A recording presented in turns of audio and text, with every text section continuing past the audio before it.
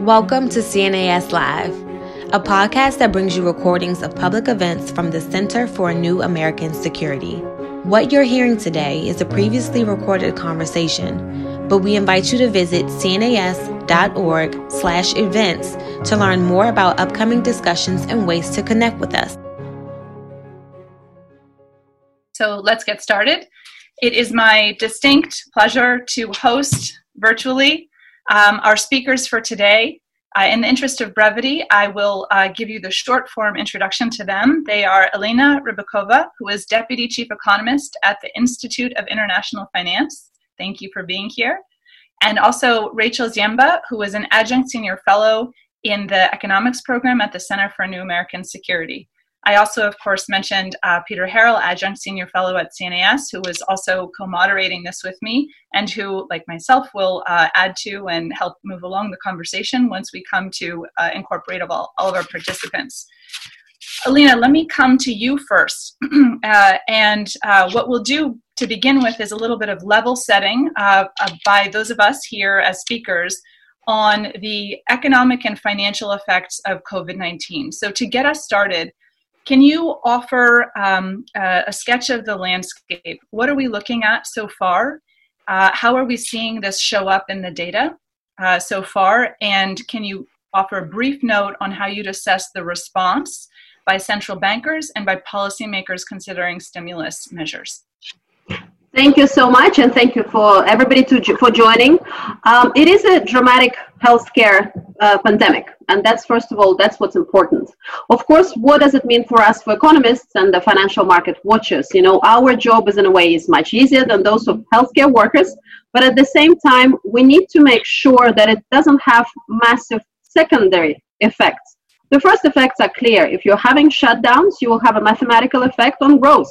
It's not something per se we should be scared of. These are important measures needed to save lives. And if mathematically, especially I find quarter-on-quarter numbers annualized very unproductive. They look scary and they don't really mean much. We need to close down and have social distancing. But what matters, if we're having dislocations in financial markets, and we have particularly leveraged companies going bankrupt, or companies in the exposed sectors going bankrupt, or countries even, of course, that will have very deep secondary effects globally. In terms of the response so far, we had very brave responses by the central bankers, and we also had a lot of individual country suggestions for fiscal measures. Unfortunately, we have seen much less in terms of coordinated response, and that matters. Especially, for example, for emerging markets, where the outflows so far are already much deeper than we have seen in the global financial crisis or any other previous crisis. So what is lacking at the moment is a coordinated response. Thank you very much for that. Rachel, let me turn to you right now, and let's get a little bit further into the impact for growth. How are you seeing the impact, say, for second quarter growth? And looking forward, what's a way that we can understand and evaluate that with any kind of empirical rigor? Obviously, that's an incredibly difficult task at this time. And can you also go a little bit deeper into the issue of how we may be seeing different economic performance indicators for emerging markets versus more advanced or mature economies? Thanks, Liz, and thanks to all of you for joining us. I'd just like to sort of pick up on the point Elina mentioned, which is this shutting, the quarantines, the shutdowns that stay in place, of course, mechanically are leading to what will show up as recessions across many major economies. In fact, they have been arguably rolling downturns, contractions, beginning in China, spreading to Europe and the United States, already either in the first quarter or moving into the second quarter, and those will be reinforcing. We've seen in the last few days, India, for example, another major emerging market, go on lockdown. So these are sharp and deep measures. And that's, I think, one of the contributing factors to this major capital outflow pressure Elina was talking about. So compared to the global financial crisis, these are likely sharper. We don't know yet whether they will be shorter. That will depend on the health crisis, and it will also depend on the policy response. countries, for example, that are able to keep workers assigned to their jobs and to provide a financial lifeline may be more able to emerge out of it. If we look across the world, whether emerging or developed, it's the service sectors that have been most affected, particularly in-person services, travel and tourism, and anything other than basic goods delivery, food and groceries. Manufacturing has been hit, including in China, and we can talk about both supply chain issues and also the impact of trade restrictions that have been manifesting in a major way. The trade war has taken on very new guise. Another important impact for emerging markets has been the oil war. And this has been a very big demand shock for global oil and gas. But in this context, Russia and Saudi Arabia have opted to increase supply, and others are following. And so this means this lack of balance in the oil market hits revenues, it adds to the financial market pressure, and means that as we come closer to running out of storage, is going to put particular pressure on those countries. And unlike in a typical oil supply shock, the importers might not benefit a lot. If they're on lockdown, who's driving or who's driving as much? And as Elina already highlighted, many emerging markets have less policy space than their developed market counterparts, either because they've already used up that fiscal space or because they're facing currency and other outflows. In that regard, I think it's going to be very important for us to watch the revival and restart of particularly the Chinese economy. And China provides a cautionary tale of the sort of depth of decline we might see in activity and maybe some of the challenges in starting. Before I conclude, I think one other important thing to watch across both developed and emerging markets is probably a greater role of the government in driving growth and the like. Some of that is necessary. We're in an unprecedented crisis, and government coordination within and between countries is critical. However, I think it's also worth watching the dynamics of state-owned enterprises and the way in which either SOEs can be important to keep things running, as we've seen in China, and as I think we will see in countries like Saudi Arabia and the Gulf, but also how it might reinforce the role that these entities play, and that might lead to some important security questions down the line. Actually, that's a really important point to pivot to the geopolitical effects, and something that us at CNAS and our colleagues have been thinking about, what the implications of greater state involvement for economic crisis response will mean for governance and mode of governance. Let me turn now, give another question to all of you, specific to at the country level. Can you look ahead at this picture you've now painted of economic difficulty, cascading economic difficulty, uneven economic difficulty, and in some cases, for some countries, perhaps profound economic difficulty? What states do you see as most vulnerable to political instability as a result of the really challenging economic conditions? So Elina and Rachel, why don't I come to you first, and then Peter, you take that question too, and then I'll hand over to you as moderator and for further questions and commentary. Thank you. This is an extremely important point, and we've seen already a pickup in populism before this crisis. And we in the economics profession tend to have an old-fashioned view saying that, look, if you have a deep crisis, populism is more likely to increase. I think the recent research really pointed out that we need to look more granularly into this. There are sectors of the economy, sort of the misunderstood middle class, and when we talk about middle class, we usually don't mean actually middle. We mean usually more upper middle class. But the real middle class already has been suffering from the downturn in manufacturing in a lot of places, and now it's going to get a second hit because a lot of the people in the true middle are employed in the sectors either part-time or they're not having the benefits, the unemployment benefits, health benefits. And I think we will see that across emerging markets, including, for example, in Latin America. And I also want to add something a bit more controversial. Russia is another example. A lot of the countries, and I'm sure Rachel will talk more about China, but countries like Russia or China might seem very stable politically on the outside, but the systems are rather fragile on the inside. And I think the fact that we've had this zeroing out of President Putin's terms, the fact that he can run again, and that was taken, I think it took them 16 hours to propose and almost pass. I think that is important. It shows fear. It shows the fact that they needed to speed up with a solution and assure continuity to the elites, internally to the population, and also outside. Rachel, to you. Sorry, challenge unmuting, as with all of these. So I think one place I'm really trying to understand political vulnerability is among some of the poor oil exporters. Now, it's not to say that just because there's a shock that necessarily breeds political instability, but if we look at countries like Algeria, Iraq, even Nigeria, many of these were countries that were facing political challenges before. Algeria is one that stands out, and it's one that was already bleeding money when oil prices were at $70 a barrel. And so those would be ones I would sort of watch for, and would say that these are countries that might well need regional and other support. I also have my eye on India.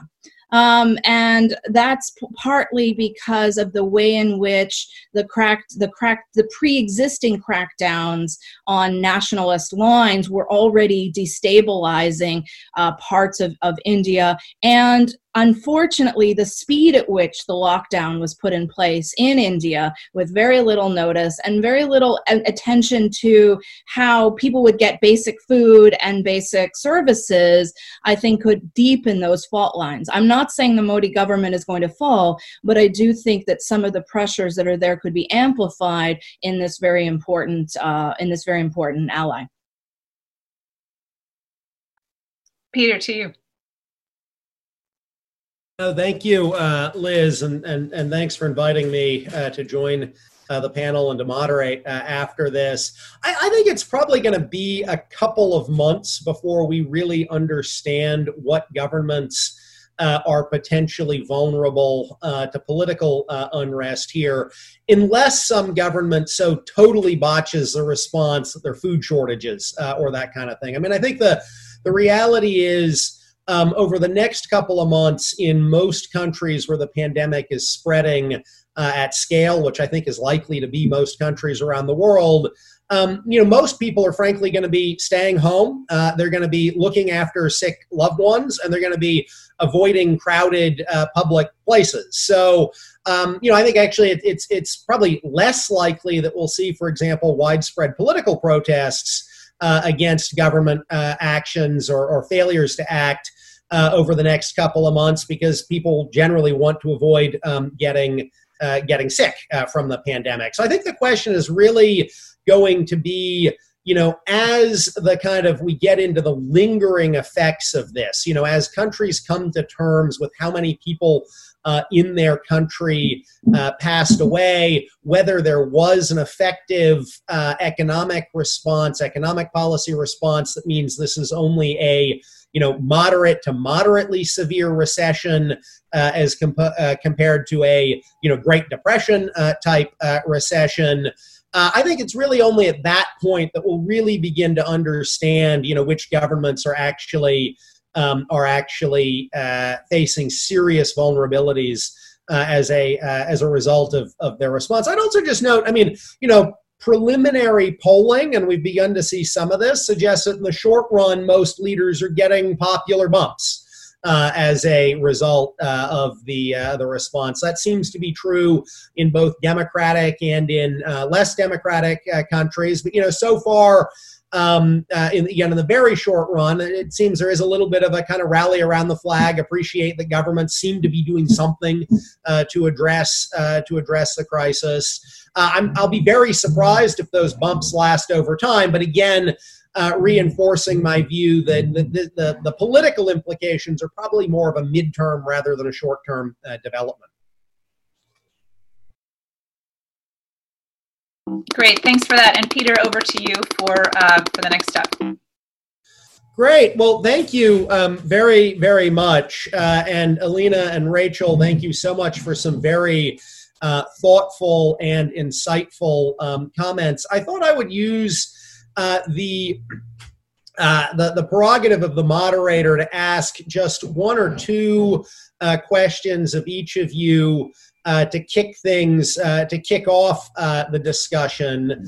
And Elina, I actually want to pick up with you first, coming back to one of your comments that you made in your remarks that in the short term, people shouldn't be too scared of the terrible numbers because they don't matter all that much. I mean, there is a shutdown happening. That means the numbers are going to be bad. And the question is really, how do things play out after economies get turned back on?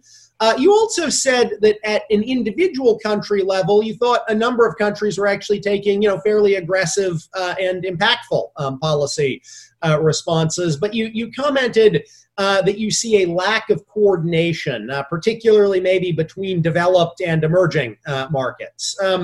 Obviously over the last week and a half, we have seen here in the U.S. Federal Reserve expand swap lines with a number of countries around the world to help address financial flows and vulnerabilities. We've seen commentary out of the international financial institutions, the IMF and the World Bank, talking about things that they can do as this gets worse. And we've seen the European Union really take some pretty dramatic within the EU steps, much like the U.S. has domestically.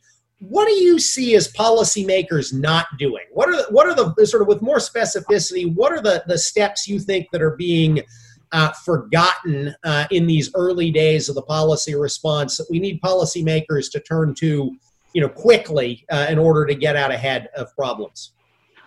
Thank you so much. I think it's important to operationalize these solutions, basically make them functional. There's a lot of talk and a lot of proposals, but the money hasn't reached those in need yet. And I think it's very important, as you say, to break it up into two big issues. One is the access to the lender of last resort and foreign exchange. Just to remind you, emerging markets continue to borrow a lot in foreign currency, or they rely on the global financial markets. Even though some of them have moved away from borrowing in FX, they borrow in local markets and local currency, but they actually sell those bonds to global financial system, to global asset managers and sometimes banks.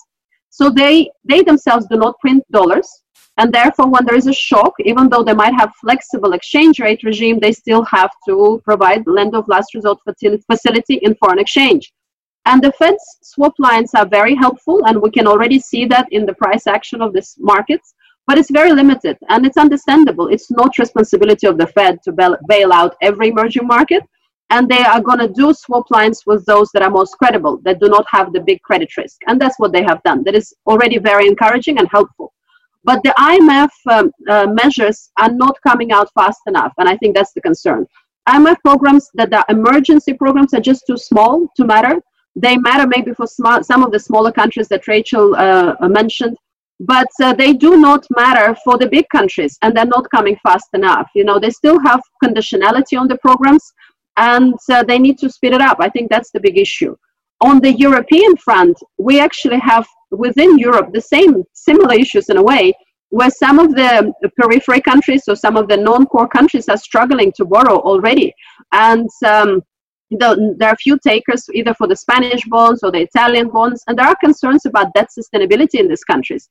And over the last few days, we've seen a lot of debate among the policymakers, and even the letters from this group of policymakers, this group of leaders, they've all fragmented, and they haven't come up with a pan-European decision how to help out the countries across Europe. Thank you, Elina, for that. Very much appreciate it. Rachel, I want to come to you now and ask you to elaborate on one of the issues you put on the table towards the end of your remarks, the issues of impacts on supply chains.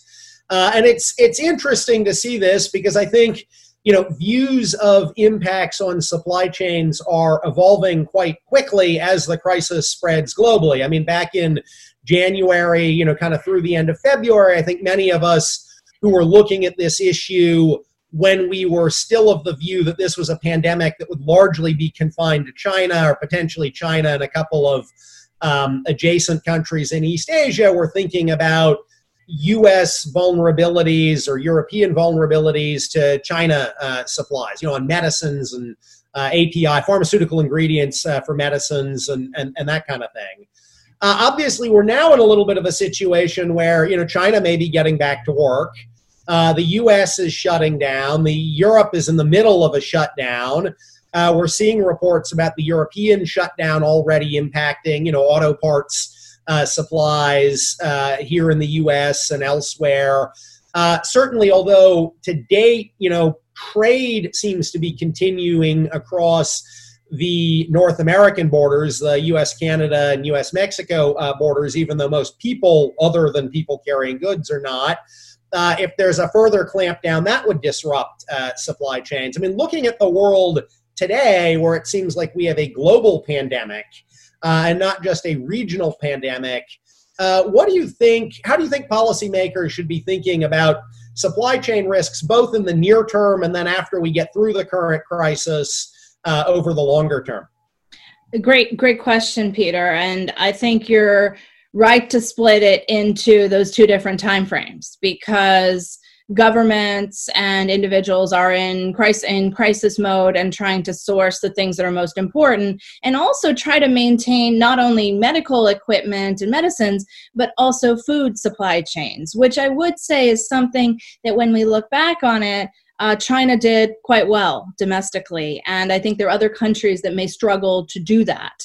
Not only because in that context. So I think if we look back at the beginning, yes, there was a supply concern about medicines, but there was also a supply concern about what was it going to mean for iPhone supplies and what was it going to mean for everything. It's hard to think back about the kinds of how impactful or not things like the Apple earnings warning and many earnings warnings were. So I think that's where in the short term, the big demand shock has probably shifted also what types of things people are demanding. So in the short term, I think we will see more and more countries that can looking to deepen their supply chains on the things that matter, particularly medical equipment. It's very hard to make ventilators in very short periods of time without those needed inputs, though I'm heartened that there seem to be some solutions. Over the long term, what I worry about a bit is getting that right calibration of nationalizing and deepening supply chains at home, particularly in the United States, but also within Europe, within China, in ways that might exacerbate some of the trade conflicts that were already going on. We have seen, and Simon Evenet has done great work tracking all the countries that have imposed export controls of medical equipment in the last couple of weeks. I think it's up at 54 countries.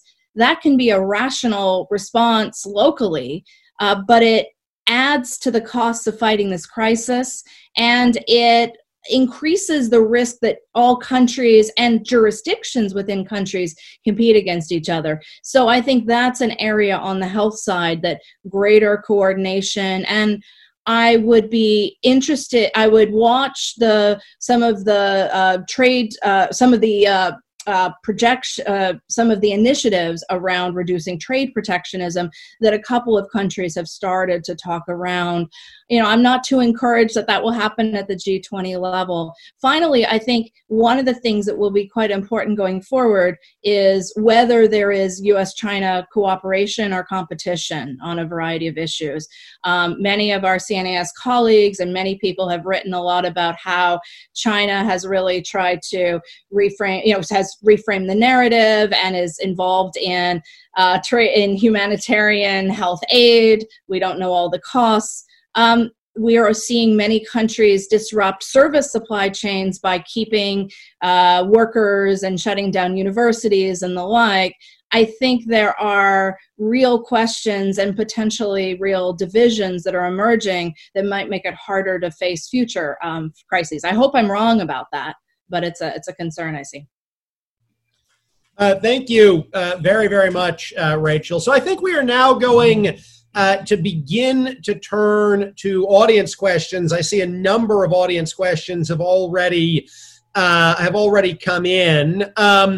Ashley, would you mind coming on just to remind people how to pose questions using the Q&A function and how we'll be asking them? And then I have a couple of specific guests I'd like to turn to ask their questions. Yeah. So when we're now starting to take questions. We're only going to take questions from people who identify themselves. So when you enter a question, please be sure to say your name, your title, and affiliation. If you're on the phone, you can raise your hand virtually, and we will identify you by the last 4 digits of your phone number by pressing *9. In Zoom, what you can do is you can go to the Q&A function at the bottom of your screen, and you can enter a question there. We'll respond to you privately, letting you know that we've entered your question into the queue. If you have other questions or you can't figure out Zoom or your phone, please feel free to email us questions at afeng@cnas.org.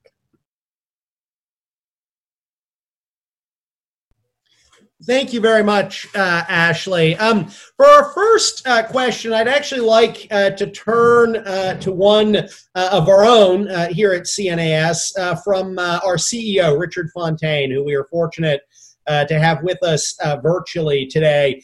Richard, for you, can we actually unmute you so that you can ask your question directly? Sure. Can you hear me? Yeah, absolutely, Richard. Great. Well, my question is about the sanctions that are in place on countries like Venezuela and Iran. I guess Iran, first and foremost. There seems to be a division in interpretation about whether relaxation of those sanctions is merited given the health crisis in both of those countries and other places as well. The one side says, well, there's no restrictions on the import of medical supplies and equipment and so forth.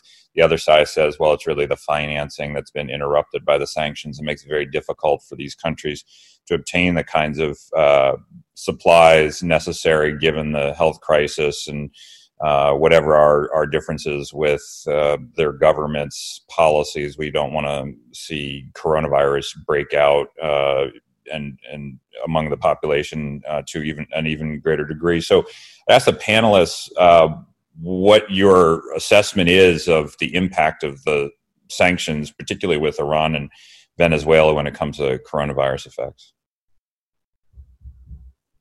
Thank you very much for that, Richard, and certainly something that has been in the news. I mean, we've seen all of these reports of, the Iranians asking for sanctions relief, and various efforts, including by some mostly Democrats here in the U.S. to provide some sanctions relief. I actually thought, Rachel, I'd love your views on this. But before that, Liz, you worked at Treasury on sanctions. Obviously, one of Washington's leading experts on sanctions. I thought I might ask you, Liz, to come in for just a minute on this, and then ask Rachel. Thanks, Peter, and thanks for the question, Richard.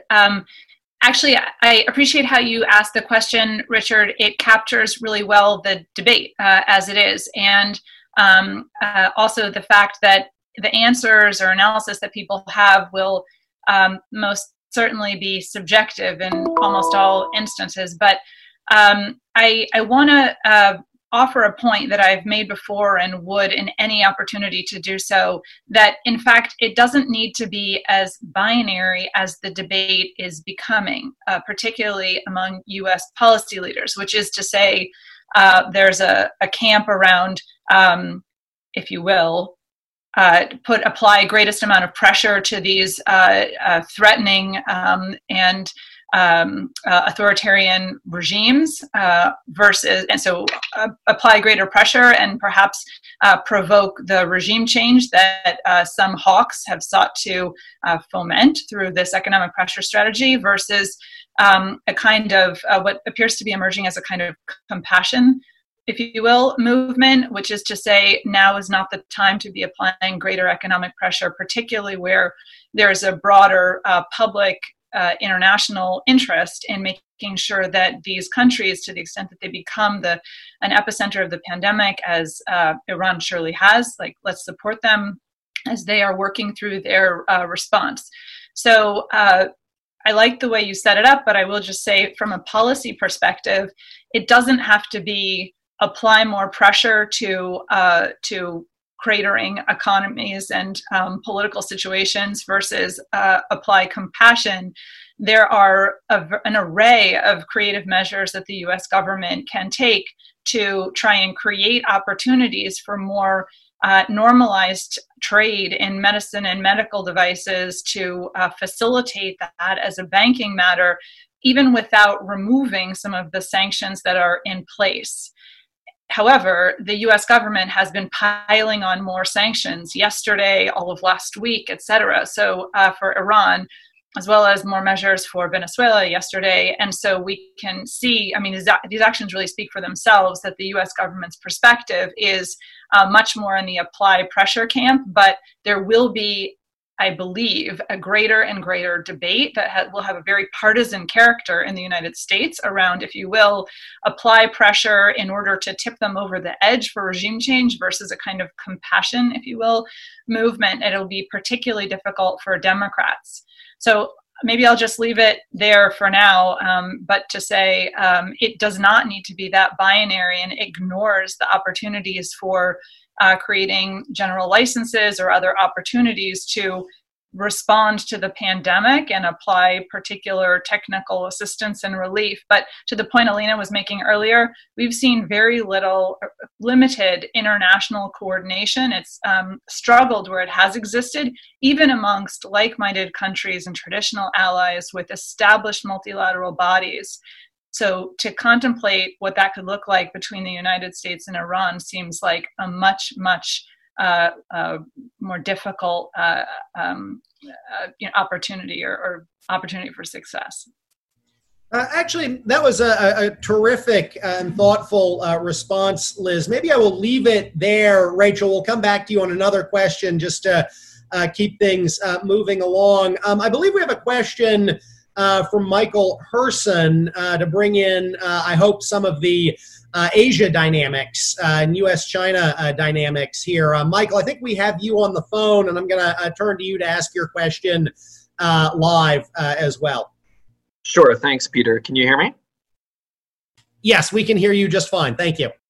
Great. Well, first of all, thank you for the discussion. I wanted to pick up on a point that Rachel made about China's early recovery from coronavirus. It's been very interesting for me to see how China has sought to leverage that to provide more assistance to a number of countries from Europe to Africa, and really go from, I think, an initial effort to just repair China's image to what seems to be a much more ambitious effort now to really claim some mantle of global leadership as the Trump administration falls short in terms of how it's coordinating the global response to the pandemic.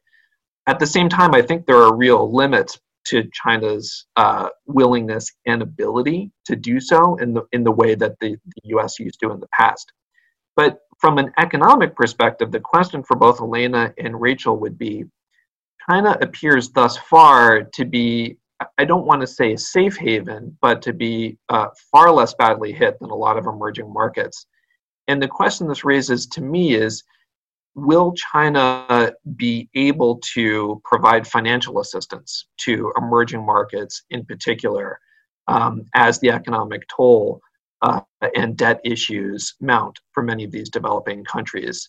So I'd be curious to get your thoughts on that. Will China have the willingness and also the capacity to not just absorb the hit from this pandemic, but to actually provide financial assistance to other countries?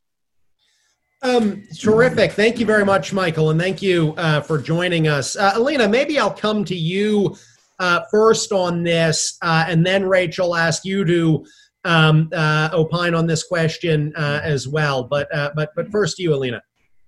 Thank you. I think China definitely has much more limited capacity to be the land of last resort compared to the previous episodes. But I think there's definitely willingness, and for the smaller emerging markets and frontier markets, it will make the difference.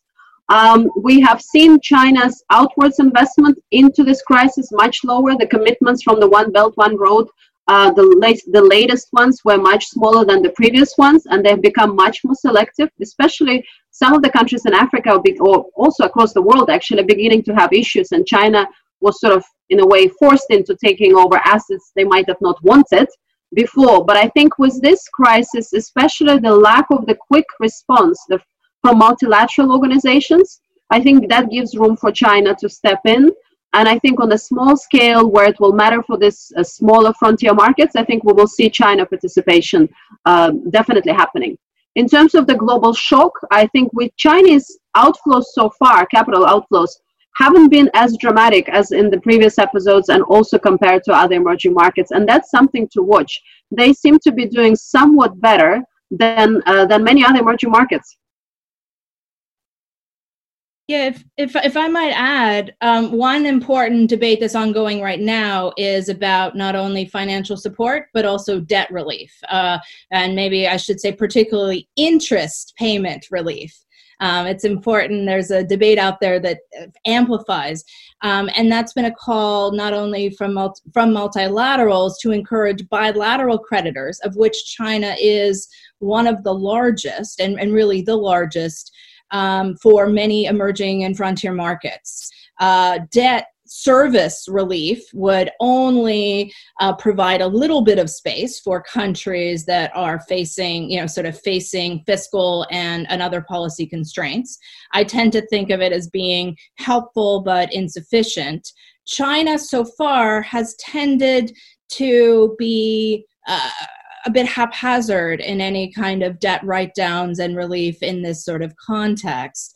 But that would be somewhere sort of important to watch, particularly since China is a major bilateral creditor that's not a formal member of the Paris Club of those who are holding debt, though it is an observer. I think it will be interesting to see whether China's focus remains primarily bilateral or it looks to use development institutions that it has been involved in setting up, whether it's the AIB or other sort of emergency reliefs. It's been notable that there haven't been Chinese swap lines in this crisis. So Chinese swap lines, perhaps unlike Fed swap lines, because they're providing Chinese currency liquidity, might be a little bit less useful. Depends on the country. They typically in the past facilitated imports of Chinese goods. So there are countries for which that would be more helpful. And of course, historically, the idea was that would help Chinese exporters. That, as I say, in this broader liquidity and financial pressure, I might watch for that. The other, I guess, important point is whether China looks to its own institutions or uses its role at the IMF and others in this way. One thing that maybe is only starting to get attention is actually that the Chinese currency remained relatively stable, particularly in February and March. And new data coming out has suggested that it didn't come under a lot of financial pressure. They didn't have to spend a lot of reserves to stop that decline. That's important because if the Chinese currency had come under more pressure, we might have seen even more pressure on other currencies, particularly in Asia. So I think that's an important thing to watch. And I do think for some debt investors, there has been this view of China as a safe haven. The final thing to watch is that... While we're on the China topic, could I bring you in very briefly on a related question that a couple of people have asked, including Yuhara Marubeni, to talk some about China and the impacts of all of this on the great U.S.-China decoupling debate. And how do you think, just briefly, this is going to play out over the next couple of months on the U.S.-China decoupling debate? Did you want me to answer that, Peter? Or? Yeah, just briefly, please. Great. Pivot to that. So I think my worry is in the remarks is that it might amplify elements of decoupling. I think many of us are probably trying to read between the lines of the call that Presidents Trump and Xi had last night, where it did seem to be an effort to try to smooth things out, particularly on the health side, and look for some high benefit, low risk sort of areas. The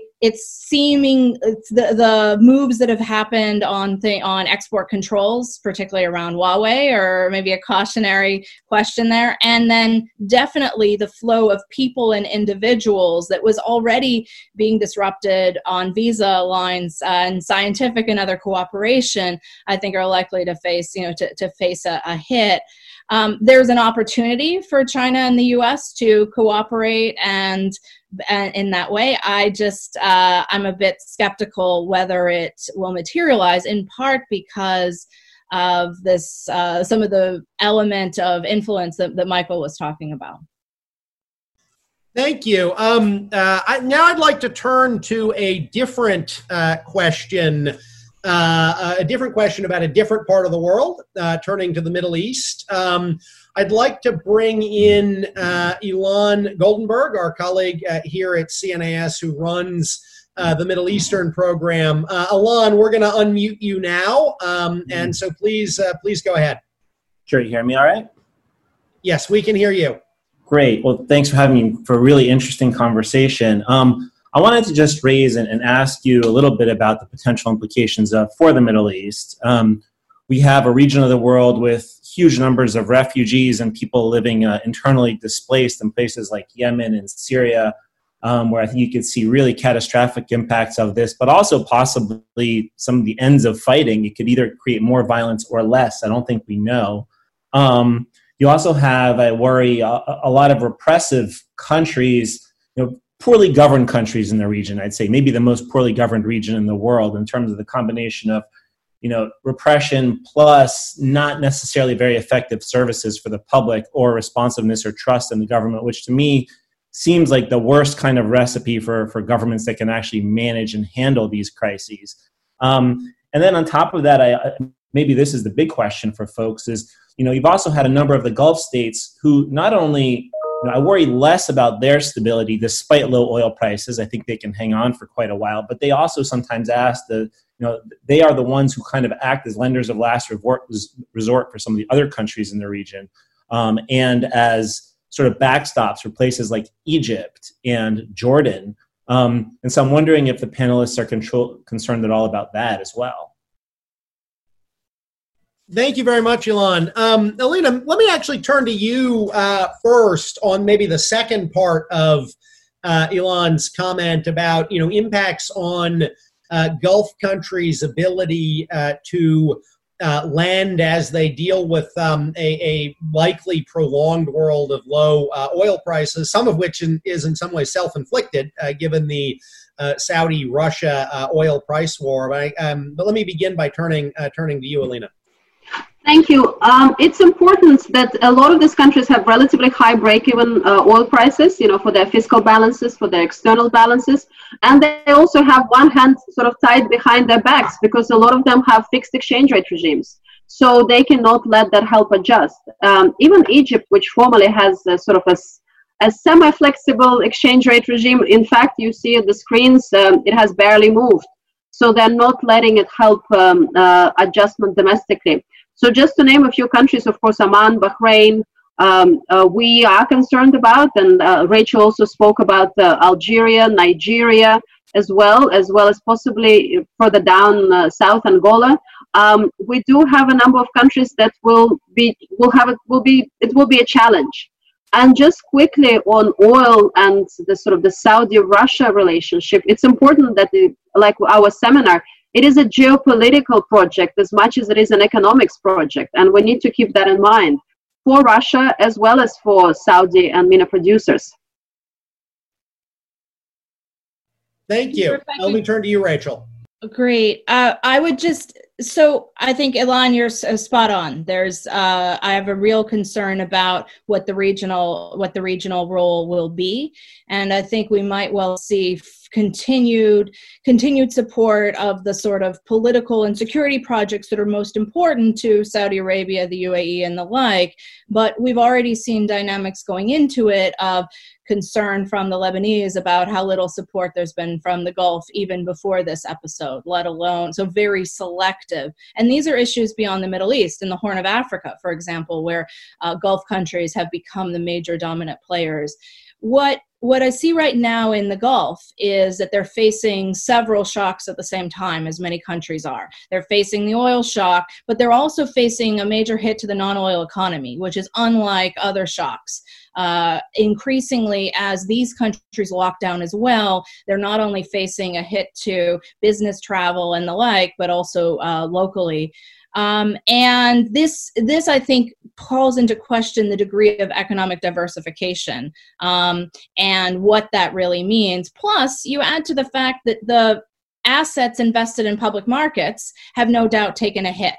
So I think you have a number of shocks and an environment where it's cheaper for Gulf countries to finance themselves, unless they're Bahrain or Oman, than many emerging markets. But the debt markets that have been open to them in the last few years will probably be more costly. So I think this means more of that sovereign wealth being delivered at home, either through development projects, and probably even less willingness to invest in the region, and a further degree of less willingness to maybe invest opportunistically internationally, which of course was the trend we saw in 2008 and 9. Great, thank you. Let me turn now to a couple of questions we've been getting from the question, a couple of additional questions we've been getting from the question function here on Zoom. The first, a question on the geopolitics, and then I want to ask a question on the international response. So on the geopolitics, a question from Michelle Salvini at the Bank of Italy, who is asking about whether China's potential involvement in rescuing frontier emerging economies gives it an opportunity to boost renminbi internationalization, something that China's talked about for quite some time, obviously, and made comparatively limited progress on actually implementing. And then related, sort of related conceptually, although on a different angle of the geopolitics, these kind of high-profile relief efforts we've seen by both China and now Russia, flying cargoes of military supplies and doctors into Europe, and sort of how is those sort of high visibility responses affecting the geopolitics. So that's one set of questions. I'm going to come to both of you on that in a minute. And then the second set of questions to put on the table now from several individuals, including Tom Cunningham at Equinor US, and from George Lopez at the University of Notre Dame, about what more should the G7 and G20 be doing here, in terms of coordinating an international response. So let me turn first to the geopolitical questions, and maybe Elina, let me start with you. How do you see both China potential opportunities for the internationalization of the RMB here, and then also kind of the geopolitical implications of these high visibility actions by the Russians and Chinese? Well, I think in terms of internationalization of any currency, we have hope for euro. That we might want to talk about. I'm very skeptical about Chinese renminbi at the moment. I think originally the project started as sort of a way to sell to higher authorities in China the idea of opening up the capital account. So it was a sort of a political twist on a very simple technocratic idea of let's open up capital account. And that's what's happened maybe sort of 5, 7, many years ago. Well, since then, this project has been sort of a little bit underwater. And I think without proper opening up of the capital account and the monetary policy, conventional monetary policy, it's very hard for them to do proper internationalization of the renminbi. For Europe, however, that's a different story. We can touch upon that later. In terms of I'd like to welcome, because we are running low on time, and we did also get a question about European responses and how do you assess are we going to see things like a common European debt instrument or anything like that? How would you evaluate the European response? I think for Europe, it's a critical moment. And you're saying already in the press in Italy and Spain is that do we walk away from this project? And I think it's extremely important. And a lot of European authorities haven't fully woken up to the reality that you could have a second European crisis like we had in 2011. So in terms of the response, I think the Eurobond would be fantastic if possible. But in the short run, you have existing institutions, for example, an ESM credit line available to all, that could help. So the show of solidarity with an existing institutional framework is critical. And then over time, I am hopeful. I'm still Eurobond hopeful, but it might just take too much time to be meaningful at the moment. Rachel, let me turn to you both on briefly on the geopolitics question, and also what more would you like to see out of the G7 and G20?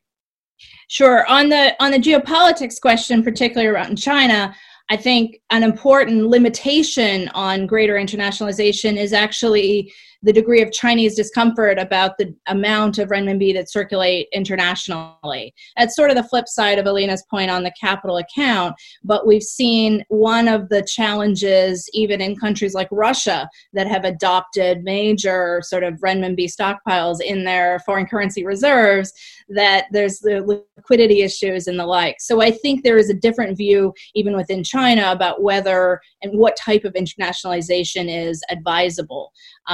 Plus also concerns about credit risk that materialize. So I think it's a complicated story. That being said, I do think the optics of some of the delivery, especially in Europe, they serve to amplify those divides within Europe that Elina has been talking about.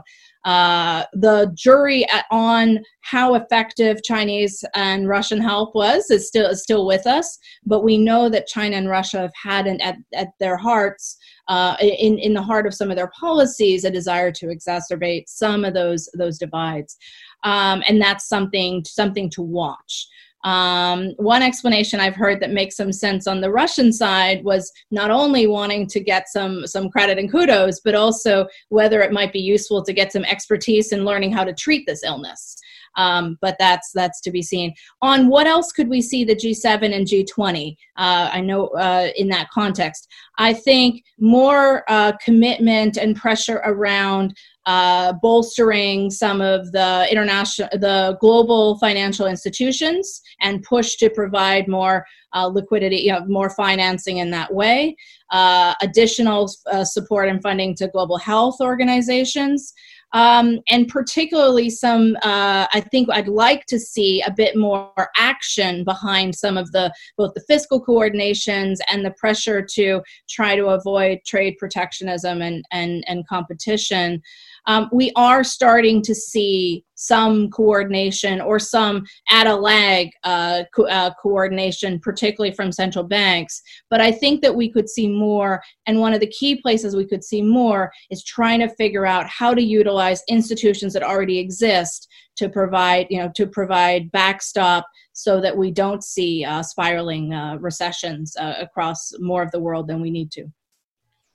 Right, terrific. I realize we are getting quite close to the end of our hour. I'm going to throw out two final questions and ask both of you to incorporate your responses into any closing remarks. The first, actually picking up where you, Rachel, just left off. Question from Jim Timby at the Hoover Institution. You talked about G7 and G20. What more would both panelists like to see out of the IMF and the World Bank? And then final question from, which I think is an interesting one, coming in from Elizabeth Gillis with the U.S. Coast Guard, talking about how, at least in the U.S., we seem to be seeing divergent responses between federal and state authorities. And hopefully that will narrow. I think all of us hope that will narrow over the next couple of weeks. But if we continue to see divergent responses here in the U.S., what is that going to mean for U.S.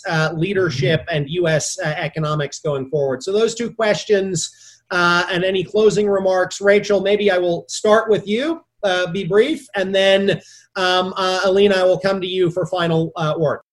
Let me take the second question on federal, local level response. I think there are a couple of concerns, and the U.S. is not the only country that is seeing divergent policy responses at a national and local level. Brazil is a country that stands out for that dynamic. The biggest issue I see is that the sort of competition that we've been talking about across countries for supplies in many ways is playing out within the United States. So that there are things that the federal government could do to coordinate that are harder for states to do. Some of that is starting to change, but I think the messaging and coordination role is quite important. And I think the mixed messages probably make it even harder for the U.S. to coordinate at a global level. So then, and that's, as I say, something important to watch. On the point more generally of other things sort of the U.S. and others can do, we haven't talked much about it, but addressing the oil market oversupply is one of those things that maybe it's not a G7 or G20 issue, but individual members of those groups can do things to avoid further sort of spirals downward. Let me stop there. And thank you very much, Rachel. Let me turn it over to you, Elina, for maybe final comment on the IMF and multilateral response, and then any other final comments, particularly on oil, which we've discussed a little bit less than I might have expected here, but very important, both to global economics and to a number of governments. I do think that we need to talk about oil. We need to talk about oil at G7 and G20. It's not the right time to have a market share fight in the middle of the global crisis inactivity. And they have to find a way to pull different actors into the same room, do the complicated dance of sending telegrams to each other ahead of time. And we need to start talking about oil. I think we will see that neither Saudi nor Russia will be able to find buyers for their increased supply come April, May. And I think that the money will incentivize them to come back together to the negotiation table.